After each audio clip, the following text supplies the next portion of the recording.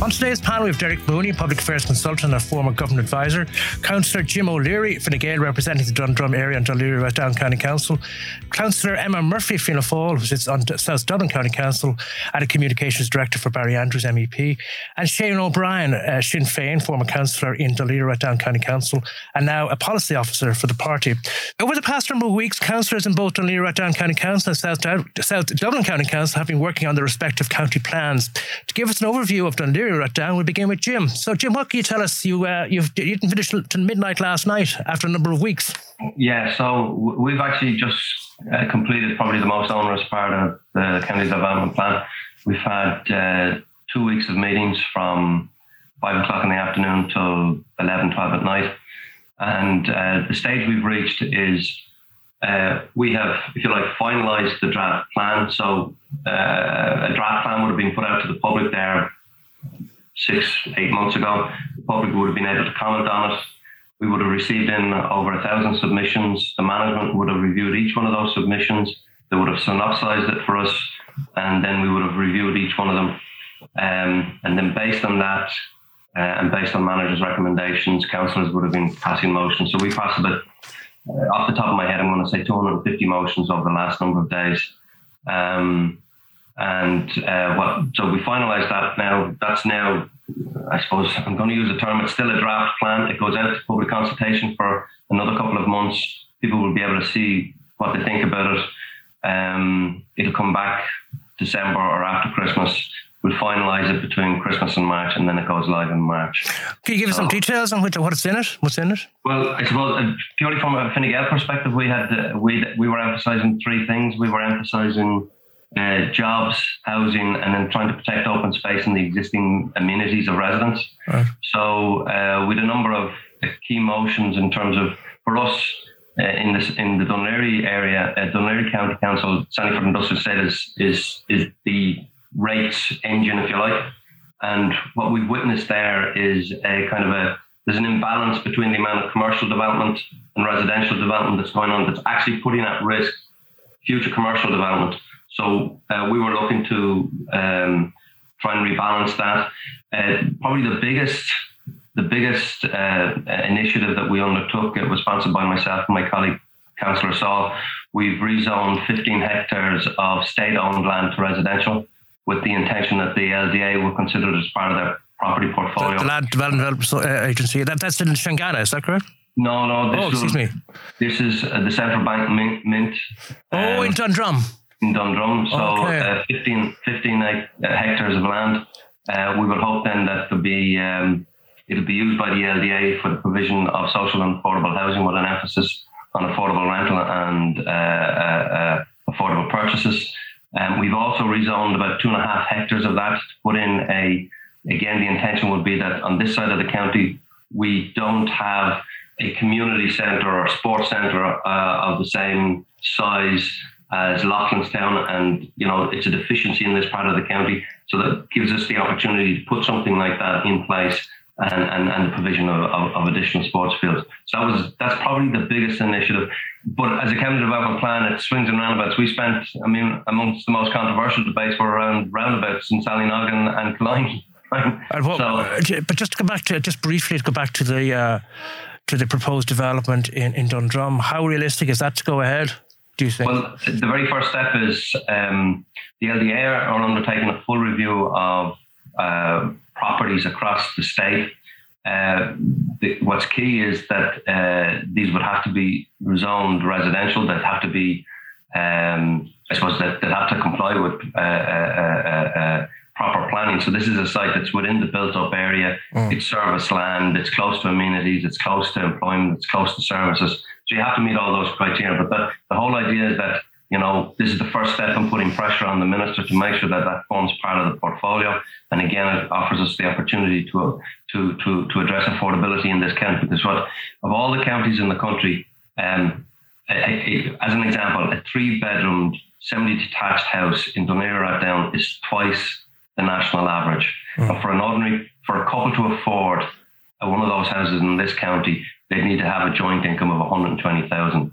And that's just a function of the demand for people trying to live in this county, but it puts at risk our ability to provide homes for multitudes of people. People working in the guards, nurses, teachers, people working in the private sector, in the back offices of the large firms that are going into the Centre for Business Park. So we have an obligation to try and make sure that we can house all cohorts, not just the wealthy. Just as a sidebar, Jim, is there some proposal there to get rid of the roundabouts in the Glenageary-Salanoggin area? Yeah. So that, again, I mean, that's where politics gets a bit silly. You have local politicians whipping up concerns that aren't a concern. Trying to worry people into the idea that the roundabouts are going to be taken away when there are no such plans, and then they look for SLOs.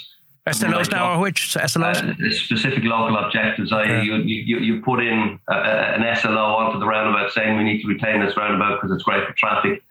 These roundabouts were so important to some of the locals, I was surprised that they weren't trying to put them into the record of protected structures, But these are things that we should really be leaving to experts like traffic engineers. And we've seen on this side of the county, when we've removed roundabouts, it's done with a significant amount of consultation. It actually is there to improve traffic flow. It's acknowledged roundabouts work up to a certain threshold, and then after that you have to move. But as a dynamic, you have a situation here where we're looking to rezone 15 hectares. It goes through without much controversy, but trying to retain a roundabout that wasn't even being challenged creates all the heat. Okay, all right. So that's to sum up the and so where does it go? Just from the listener's point of view, where does it go from here? It'll go back out onto public consultation. When is that? When will that be? I'm going to say it'll have to go out in the next 3 weeks. I'm assuming I'm picking that figure from the top of my head, but that type of a time frame, and then people will get to comment on it again. And councillors will have to make a final decision within that window, and then it's locked down. And that's our development plan from 2022 to 2028. But to sum up then, it's the community developments and the area up and around Dundrum there with the old mint are probably the highlighted features of it. Would that be that's probably the biggest initiative. But other things we were very conscious of trying to protect. So we would have downzoned some land. We would put extra protections around open space. We would look to put in safeguards when it came to separation distances between existing homes and new developments. Right. For my own part, then I was very key that we, secure a site for a community centre, a cultural community civic centre in Dundrum, with a civic square or a public plaza. So this is to do with the development that Hammerson are talking about, I take it. Well, it's on the same site. I'll put it that way. So there will be a tension between what they're and they get to put their planning permission in before this plan is finalised, which is a pity, before the LAP is finalised. Right. And, that's unfortunate. Yeah. And maybe it's beyond unfortunate, but we'll see. Okay. We have to see what's the nature of their planning application. Emma, South Dublin County Council, you've concluded your talks as well, I believe. Yeah, we're kind of gone just a little bit of a stage further, I suppose. We concluded. I think we had 1,100 motions. So Jim, you got away lightly. We were burning the candle for a few nights. Believe me. So no, we're actually out at the kind of second public consultation now. So it'll come back to us in the early new year for final consultation with councillors. But I suppose the contentious components from our perspective were that we rezoned very little, like very, very, very little. But there was a huge amount of submissions from private developers, etc., to requests for rezoning. And there was little to none. There's a huge proposal in Kingswood that was it turned out, and there was a good few north of the Nace Road, as we call it, dividing the county kind of in two in that sense. But I suppose from my perspective, I had a few good small personal wins, I think, and a few small, good personal wins. Managed to secure an agreement for the provision of a swimming pool somewhere in the Firhouse, Knockline, Rathfarnham area. It's kind of those two local electoral areas are the two local electoral areas in the county that don't have a swimming pool. My own area that I grew up in Ballyboden would be very underserviced in terms of amenities, and I managed to secure again the provision of a sports pavilion within the Ballyboden area to service the clubs that are existing there. Very much community kind of colloquial kind of one in that sense, and a couple of others in relation to. There was one in particular that I backed. The motion was mine and got unanimous support was for the provision kind of a recreation and glamping site from a private entity up in the base of the Dublin Mountains there on the Ballycullen end. So it's really interesting, Brian. I think we finished our county development plan on a Thursday night. We elected the mayor the following morning, and that's kind of. It was really interesting. The day after that was passed, there was 4 applications for SHDs, literally within three. The strategic housing development, yes, yeah. Within 2 kilometres of each other. 3 of them have been passed. One of them is still going through the process with on board Planala. But when I was kind of looking at a lot of the arguments against rezoning were, this, public, private land and public land and housing and so on and so forth. And it just meant that the kind of SHD model just made a mockery of any kind of votes down that were made by councillors. Yeah. Well, that is ending in February anyway, isn't it, Emma? Yeah, it's ending in February, but it's really interesting to see the amount. Yeah. It's really interesting to see the amount of kind of gone in as well. But I suppose we've really kind of had a kind of a community focus, I suppose, with regard to the county development plan, looking at kind of areas that need to be more serviced, that are kind of underserviced. Mm-hmm. And it was a tough process. It is a tough process, and it's getting tougher. So I'm looking forward to another few long nights now at the turn of the year to get it through and get it over the line. Okay. But we're going into budget season as well, so it's always an interesting time between October and February in county development plan years. So it's an interesting one. Very good. Shane, bring you in. What are your thoughts on what are you hearing from the former council you used to sit on in terms of the county plan? Yeah, no, listen, I don't envy Jim in terms of the hours that you have to put in. That's one thing I don't miss. But the actual process itself, I found, as a first-time councillor, was actually quite exciting. And in terms of knowledge building right across the county, you really do learn a lot about the ins and outs of, right down to the minutiae of planning. Planning. Yeah, no, it is. It's an excellent process. And I was actually chair of the Strategic Policy Committee for Planning in and around at the time of the last county development plan. So it was something I had a kind of personal interest in. And, I might have had about 60, 70 personal motions in at the last time. I've been watching a little bit of Jim and other councillors in action over the last, rounds of the process. And it's obviously quite an elongated process.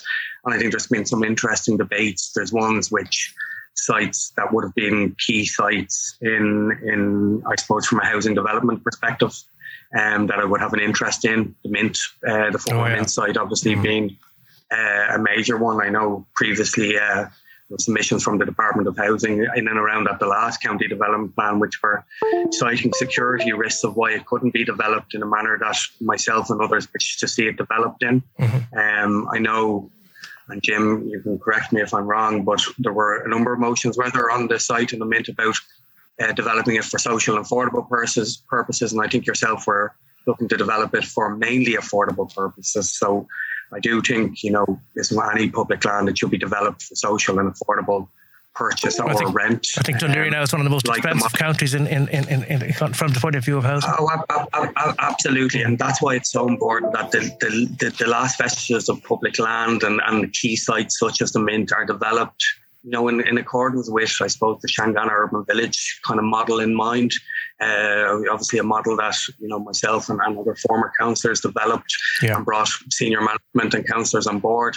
And it's just important that we're not, putting private for-profit housing on sites such as this. I think, Jim said it there, the average house price is forcing many first-time buyers, such as myself and many others in my generation and younger, out of the county.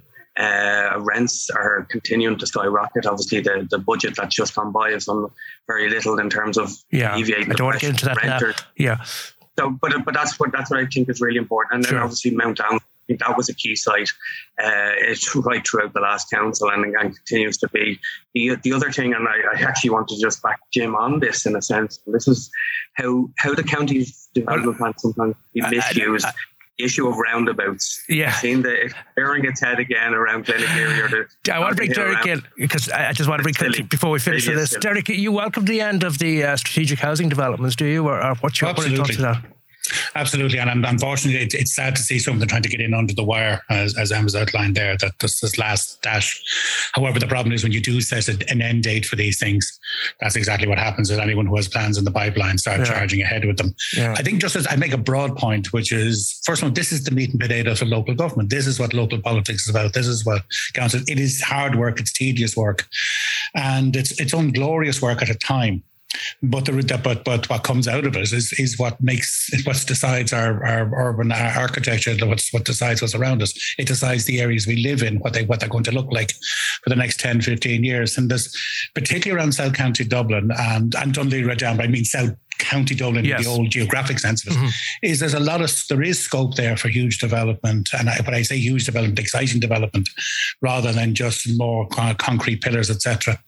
That in terms of the demand for people to live there, particularly young people to live there, is huge.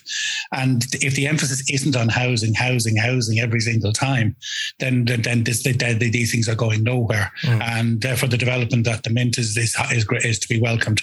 And it has to be social and affordable, because I think affordable is becoming even a bigger problem, and that's where the emphasis needs to be placed right across it. But Dublin risks dying on its feet if people cannot continue to live in Dublin. Sure. And there are so many issues around Dublin. I would suggest, having lived in Dublin City Council area for most of my life and having run for the thing a couple of times, you come out to Dún Laoghaire, which you thought was just kind of, these cute little pretendy councils out of the fringes. And you realise, hang a second, the structures are better out here. The whole thing, the infrastructure is far, far better than Dublin City Council. And if you look at how the lockdown was handled, if you look at how the pandemic was handled, Dún Laoghaire was an example of how you actually think creatively. And Dublin was again where you sit and you react, you wait ages and ages and ages until you react. And then you find that the whole city centre, once you take the workers out of the city centre, very few people are living in the city centre. Okay. And the city centre becomes a ghost town. Okay. And then it develops from the ghost town to becoming almost feral in some parts. Okay. So, I think there's a huge fear what's come out of the last while. Okay. And I think Dublin City Council has a very, very long way to catch up. And that was Derek Mooney, Public Affairs Consultant, former Government Advisor, Councillor Jim O'Leary of Fine Gael, Councillor Emma Murphy of Fianna Fáil, and Shane O'Brien, Sinn Féin, former Councillor in Dún Laoghaire, Rathdown County Council, and now Policy Officer for the party. Coming up next, Jim O'Leary on the Hammerson proposal for Dundrum Village. 93.9 Dublin South FM. Welcome back to Property Matters on Dublin South FM with Carol Tallon and myself, Brian Fox. You can contact us on social media at iProperty Radio or email hello@ipropertyradio.com. Hammerson, the owners of the Dundrum Town Centre, has announced that it plans to build apartments in Dundrum. It is anticipated the construction proposal will be applied for under the Strategic Housing Development for planning permission, which expires in February. To discuss this latest housing development for Dundrum, on the line is Councillor Jim O'Leary, Fine Gael, and represents the Dundrum area.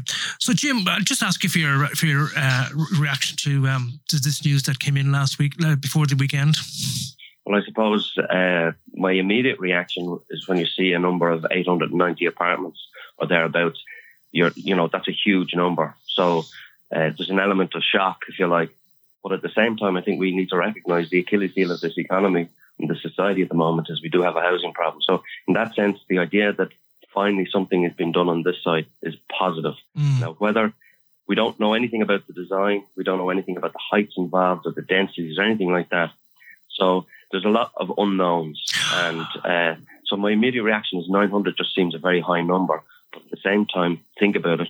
If you are a young family or if you are a young couple, is there a nicer place to live maybe than Dundrum? It's an ideal site. So it is about getting the balance right, I think, though. So do you have any idea then in terms of sort of land accumulation? Where, I mean, will there be houses? Will the Main Street in Dundrum be affected by any demolition, for instance? Well, you see, this is what we don't know. And I mean, some of the concerns I would have is that we're going through our county development plan. We haven't finalised that yet. And what we're trying to do is protect, like, the streetscape and the character of the main street, so that whatever is being built, that the old Victorian streetscape is protected and incorporated into it. What we're trying to do is to make sure that we have a proper site for a community and cultural centre, and that we have a civic square, a civic plaza for people. So all of these things are being finalised at the moment. And so this planning permission or this planning application is kind of getting in ahead of us being able to finalise that. The other concern I would have is that, and again, we don't know because we don't have the details of it, is the whole site just going to be given over to residential, which if it is, would be retrograde. Because what we're hoping there is that we would have hoped that there would still be a certain amount of retail, but that there would be other community type of... There could be a hotel, that there could be entertainment, there could be leisure opportunities, that there could be offices. I mean, the whole idea here is that if people can live close to where they're working, that's all the better, that you get a compact, 15-minute city. So there's an awful lot we don't know. All we know is that they're talking with the board, then they'll be talking with Dún Laoghaire-Rathdown for close to 900 apartments and a creche. That's all we know. But if that's all it amounts to, something would be... Jim, forgive my naivety here, but let me understand this a little bit better. The application is going under the strategic housing development, correct? Yes. Right. Yes. But surely there should be firm plans there for that to go ahead under the development plan, and that goes from Bord Pleanála, correct? At the moment, you see, at the moment, this is just a consultation process. Oh. So what will happen is they're having discussions with Bord Pleanála, then there will be a tripartite process of them discussing plans with Bord Pleanála and Dún Laoghaire-Rathdown. And based on the feedback they get from the two planning authorities, they will then lodge a very detailed planning application, which will actually address the issues that have been raised explicitly by Bord Pleanála. They will have to explain how the issues that Bord Pleanála raised, they have addressed in their submission. So really, the difficulty is we don't know what that is yet. The only people who know are Bord Pleanála. So we're in the very early stages then of it, obviously, at this point. But they will, and as I understand it, based on what's on Bord Pleanála website, in early December, Bord Pleanála will either give the green light and tell them, yes, you've done enough work here, we understand this enough, make a submission, and they will make that submission under the SHD process. And the idea is that the larger developers are having to get these submissions in before the end date of February. Yeah, I see. There are other developments trying to get through as well. I can see. Exactly. Yeah. So I suppose there's new planning legislation coming through, and they have a certain, with change comes a level of uncertainty. So from a developer's perspective, they know the way the SHD process works. It's been there for 3 or 4 years.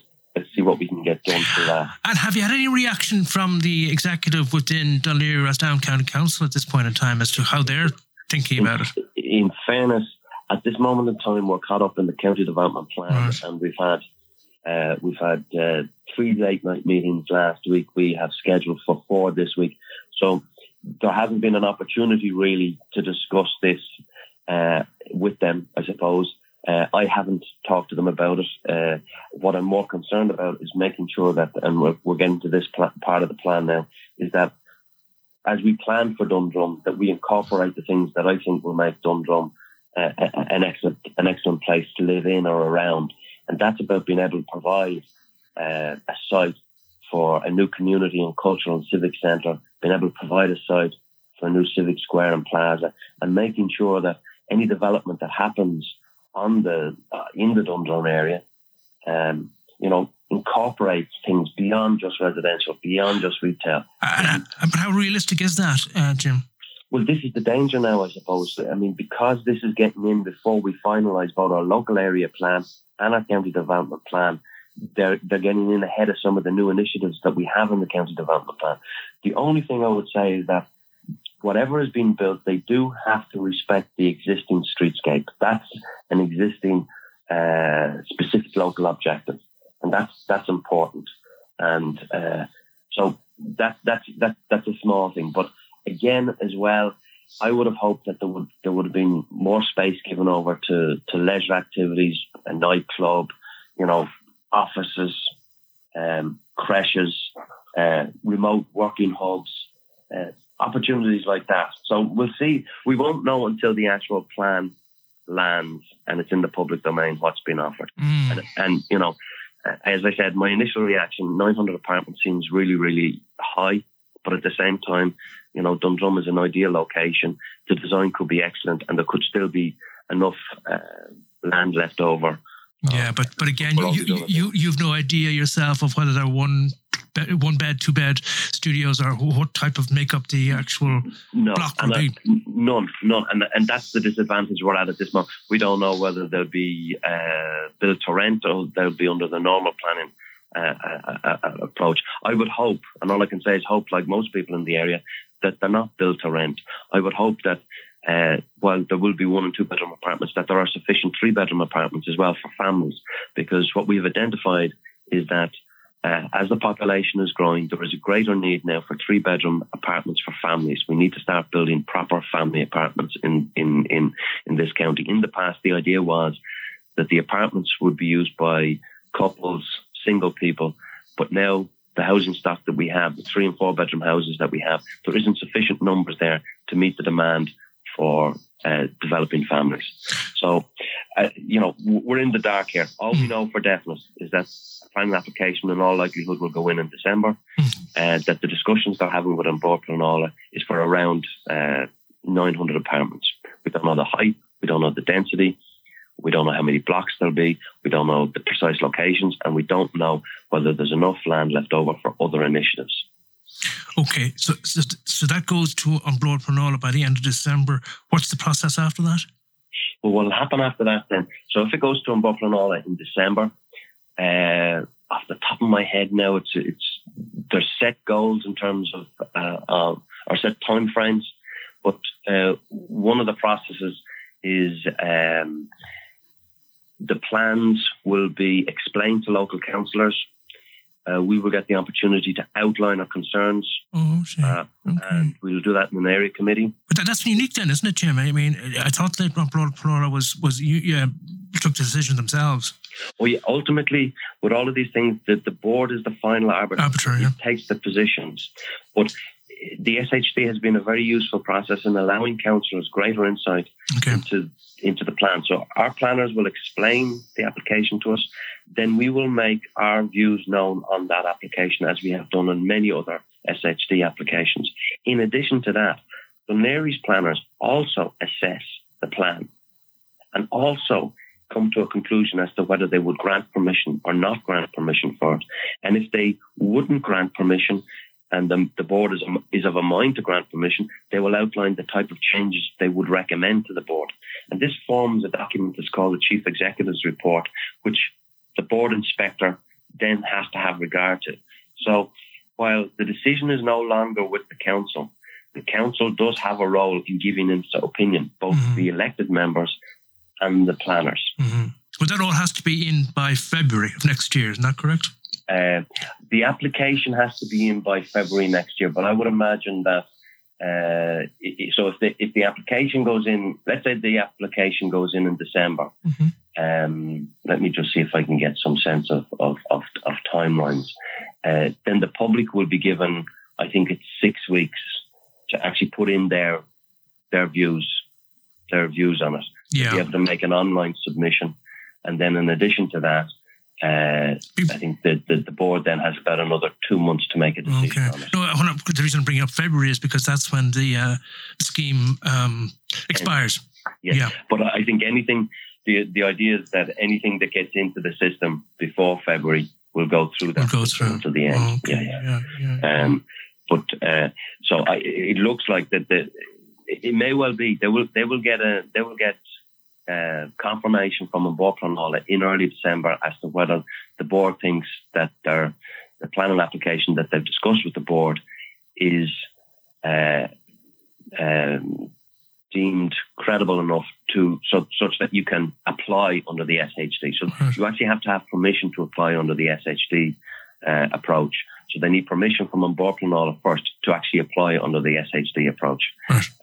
And that's what they're waiting on. Sure. So let's say they get permission in December. It may well be they'll wait until January with Christmas coming up before they actually launch their actual plans. Well, you brought a lot of clarity to this particular story about the apartment development in Durham anyway. So for now, Councillor Jim O'Leary, Fine Gael, representing the Dundrum area. Thank you so much indeed. Thanks, Brian. 93.9 Dublin South FM. And welcome back to Property Matters on Dublin South FM with myself, Carol Tallon. You can contact us on social media at iPropertyRadio or email hello@iPropertyRadio.com. We're now joined by Taylor Odegaard, CEO of Navigator CRE, and his colleague, Kevin Stoffman, Chief Operations Officer. Taylor and Kevin, you're very welcome to iProperty Radio today. Navigator CRE, talk to us and tell us about that. Certainly. So we are a data analytics platform specifically focused on data visualization and enablement for commercial real estate owner-operators and occupiers across the globe. Our platform is designed to aggregate all of the data and data sources and disparate data sources together into one pane of glass and ultimately drive efficiency, weaponizing your data, turning it into intellectual currency, and then we teach you how to spend it as an operator. Weaponizing data, that sounds dangerous. and it should be. I think the whole the focus that we have is giving people the ability to utilize that data in a whole new way. And some of the incredible statistics we found is roughly 78% of all data collected at the property level is never used for analytics or decision making. I think even people in the industry wouldn't be surprised to hear that figure. What I'd love to see is how that's changed. Not necessarily as a result of COVID, but certainly we know that COVID has accelerated this trend that was already in play. So in terms of the company, how long has the company been in existence? So we founded Navigator in 2015. I wrote the original code base in 2008 when I was in college studying real estate finance and development in Los Angeles, and used it in my commercial real estate career, which was about 14 years and spanned many different large brokerage firms from Colliers International to Jones Lang LaSalle to CBRE, from the research side all the way through to capital markets. And Navigator was a software tool that I built to try to create an acceleration in data visualization and analytics. And in 2015 to 2017 is where we decided to really turn this sandbox that I had built into a real enterprise-grade platform, raised our initial round of capital from local high net worth individuals in the Pacific Northwest near Seattle. And from there started to bring Navigator to the enterprise market. And in 2018 and 2019, we started to really find product market fit in the owner-operator asset management world, as well as the global occupier services world. And in 2019 to 2020, we really separated ourselves as an industry leader in data visualization and analytics for commercial real estate. It's interesting that you were introduced to this industry through your education back in 2008. That's not a long time ago, and that was also right at the kind of not the pinnacle, but we knew we were facing into a crash, although the severity obviously wasn't too clear. Learning this industry in 2008, the technology for other industries was well established. In terms of training, what level of training, as in, and what I'm trying to get at is how much introduction to technology did you get through your real estate training? Quite a bit. I think it was a mix. I grew up in the backyard of Microsoft, and many of my friends started software companies and cloud storage companies in high school and in college.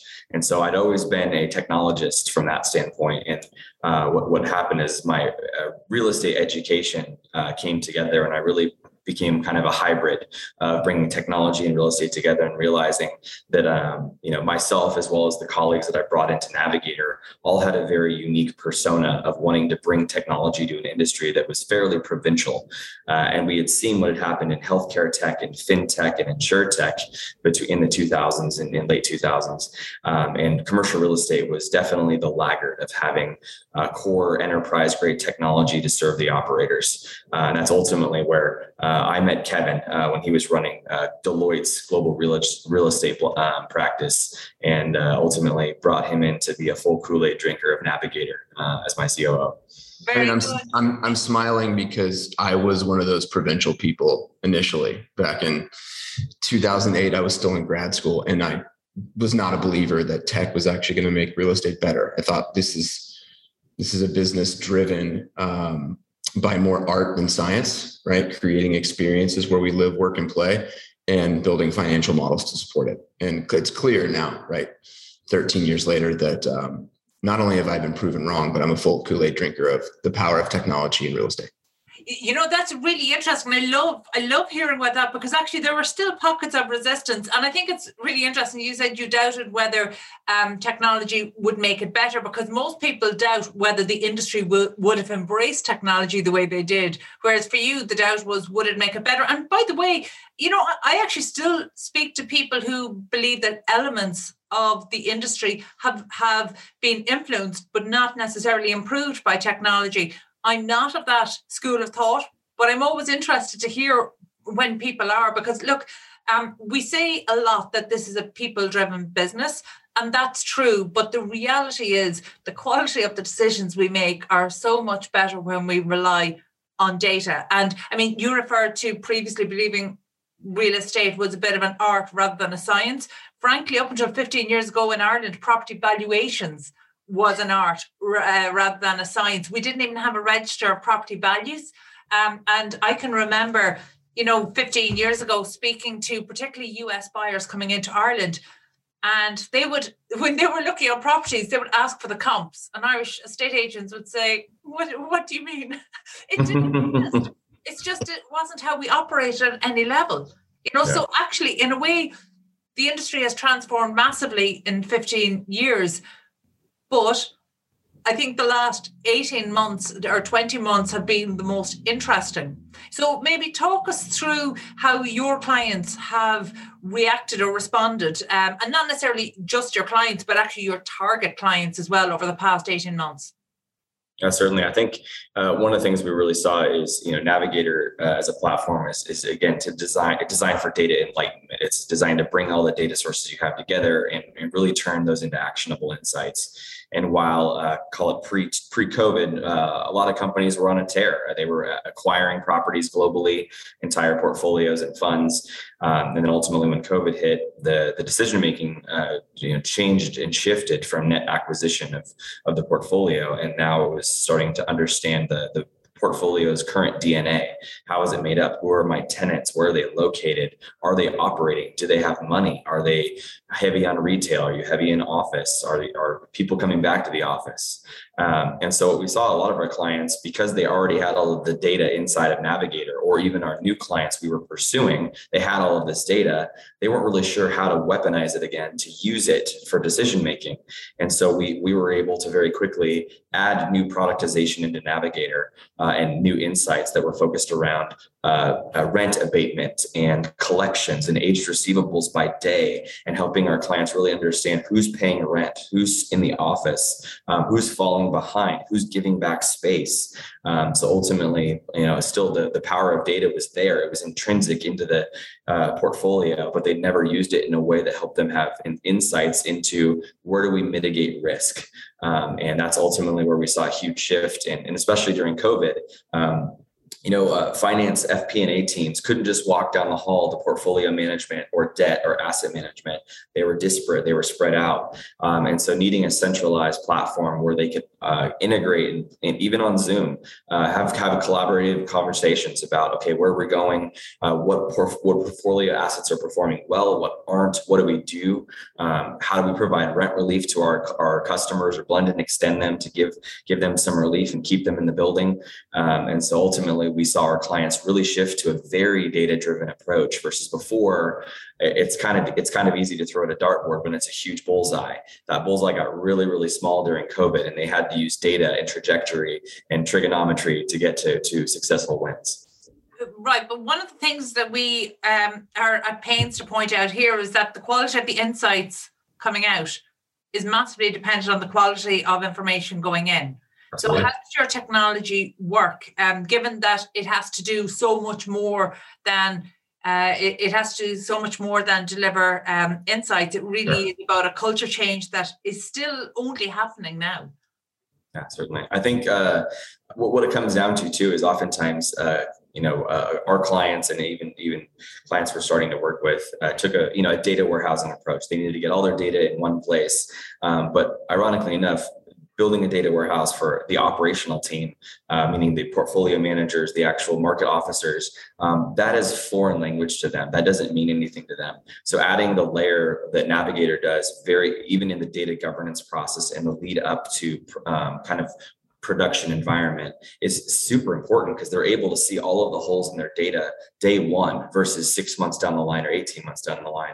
We give them kind of this day one atmosphere of them being able to say, oh, we're missing buildings, we're missing leases, we're missing general ledger statements and credits and charges. And so bringing in data visualization early on in the experience alongside a data warehousing project or a data governance project actually gives the operators who are not technologists and not data scientists the ability to see things in layman's terms, very understandable. We call them kind of data meatballs, very easy to eat, very simply seasoned. They can see, okay, I know that that's not right, or I know this is right. And it allows them to take action so that as they're running towards a deployment of a software solution, they know that when they hit day one, when they're utilizing this tool, that it's been breathed into by the business, not just the data and IT team. So they are ultimately getting a platform you can utilize day one to make decisions and make them with confidence. The only thing I would add there, just to give you an example in practice, right? Since you're in Ireland, right? Extremely popular trend lately for technology companies and some pharmaceutical companies to do business, right? In Ireland, and they've taken down office space, right? To house some employees there. Well, finding the space is its own set of data. If you own the building, you need to be tracking what's vacant, what's being toured face to face, what's being toured online virtually. If the person touring the space is a tenant within your portfolio in other places, what they're paying, what industry they come from, and what's the average industry rent for those leases, what type of capital project work might need to happen to the suite before it's ready for the tenant to move in, and then what type of credit history they have overall. All of that information typically was stored in a bunch of different places. And so leasing wasn't talking to accounting, wasn't talking to acquisitions, wasn't talking to construction and development. Now, all of a sudden, those people all have the same set of information. So you can now more easily get approvals for remodeling. You can have a more educated discussion for lease renewals and negotiations, and a more positive tenant experiential relationship. That's the power of this centralizing, visualizing of data. And a central platform makes absolute sense. But the reality is PropTech has been on the rise over the past 5 or 6 years. So I would imagine that you're not coming into portfolios that don't have any technology. You're coming into ones that will have invested in bits and pieces. So how do you work with those, whether to integrate other solutions, or actually do you essentially just come in and that technology spend has to be respent effectively? Yeah, the whole purpose of our platform, we call ourselves Switzerland, right? Because we will literally integrate, ingest, audit, and work with anyone and anything. And the only reason we can do that is because we do not anonymize, share, or sell any data. Clients' data is their own data. The dashboards are their own dashboards. The functionality is their own functionality. That's how we can work with all these companies. So we then begin integrating information from all these platforms that already exist, right? That's accounting systems, leasing systems, CRMs, Excel spreadsheets, third-party public data sources. And the power of that is it becomes less of a SaaS model, even though that's how we price. It's more of a consultative model. So we're bringing real estate subject matter expertise to work with the business. The business says, here's what we want to see. And then we work backwards. Okay, what data is going to make that possible? Now let's bring in IT and work with them. When we hear consultative, I always think it's kind of the opposite of scalable. So how does that tally, or is this kind of the initial onboarding? Yeah, it's the initial, but most importantly, everything that exists inside of our platform exists because our clients recommended it. So we're basically crowdsourcing the best information, ideas, and use cases from all of our clients. Obviously, you've seen them on our website, right? Blackstone, Starwood Capital, Newmark, Brandywine, et cetera. They bring a lot of interesting ideas because they're living this day-to-day on the ground. And what that ends up building is a standard toolkit that we start with each net new client. So that speeds deployment, it speeds, I'll call it action to insights. We trademarked the term return on speed, actually trademarked it because we think speed to knowledge is the real power here. Okay. Speed is never something I associate with the real estate industry. I mean, I'm to start getting a data-driven approach and actionable insights. Speed almost seems like a step too far at this stage. But talk to me about the evolution of the company and the expansion. So you've recently expanded into the UK market. Given your US base, was the UK the next logical step, or what's the strategy behind that? Yeah, we a lot of our clients that are headquartered in the US have thought it's time for us to expand organically. And so they have assets in these markets and regions. And we thought it best to grow alongside them and with them. We also, like the fact that there's very limited, if any, language barrier moving into the UK and Western Europe. And time zone coverage is also fairly easy right now. In fact, we just opened up our London office and hired our first UK employee under its own entity. And I think we're just excited because even though people like to say that real estate is provincial, I really do think that there's a lot of trends in the UK and greater Europe where they're ahead of the US in the way they think about the way people interact with real estate. Yeah, it's amazing. Real estate may be provincial, but money isn't. The money is definitely global at the moment. So in terms of your plans, I mean, look, congratulations on opening the London office. That's fantastic. It's another port of call now on my next trip to London. I look forward to visiting. But what are the expansion plans into, say, other European markets? Is the EU an important destination for you? I think it will be. I think ultimately, in our growth plan in the US, as Kevin mentioned, a lot of our clients are global. They are not just in the US. They have global portfolios and portfolio companies. And so we really get drawn into other regions. And so while the US was, domestically our focus, we have offices in Seattle, Los Angeles, Dallas, and now London, progressing further across, the UK and ultimately Europe are definitely on our site plans, as well as into APAC. So we have opportunities already starting to blossom in Singapore and Tokyo and China for large real estate companies as well. But I think, as Kevin mentioned, moving into the UK was a nice, good step for us to jump across the pond. We already have, through our relationships with some of our clients, thousands of buildings that we have on our platform in Western Europe, as well as companies on the occupier side across Scandinavia and Western Europe already using Navigator.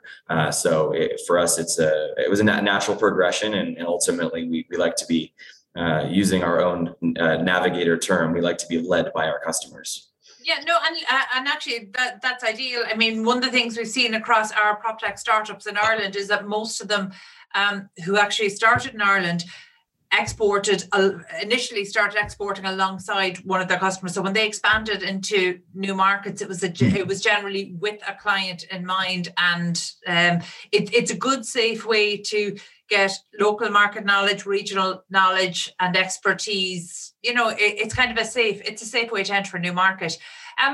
In terms of innovation, Taylor, I'm very aware that you came into studying real estate with a technologist approach, which is very unusual. Fast forward now, 12, 13 years, how are you finding the approach not just to innovation? I like to try separate technology from innovation, because actually I do think that this is an industry that has always been quite good at innovation, particularly if we look at the construction side.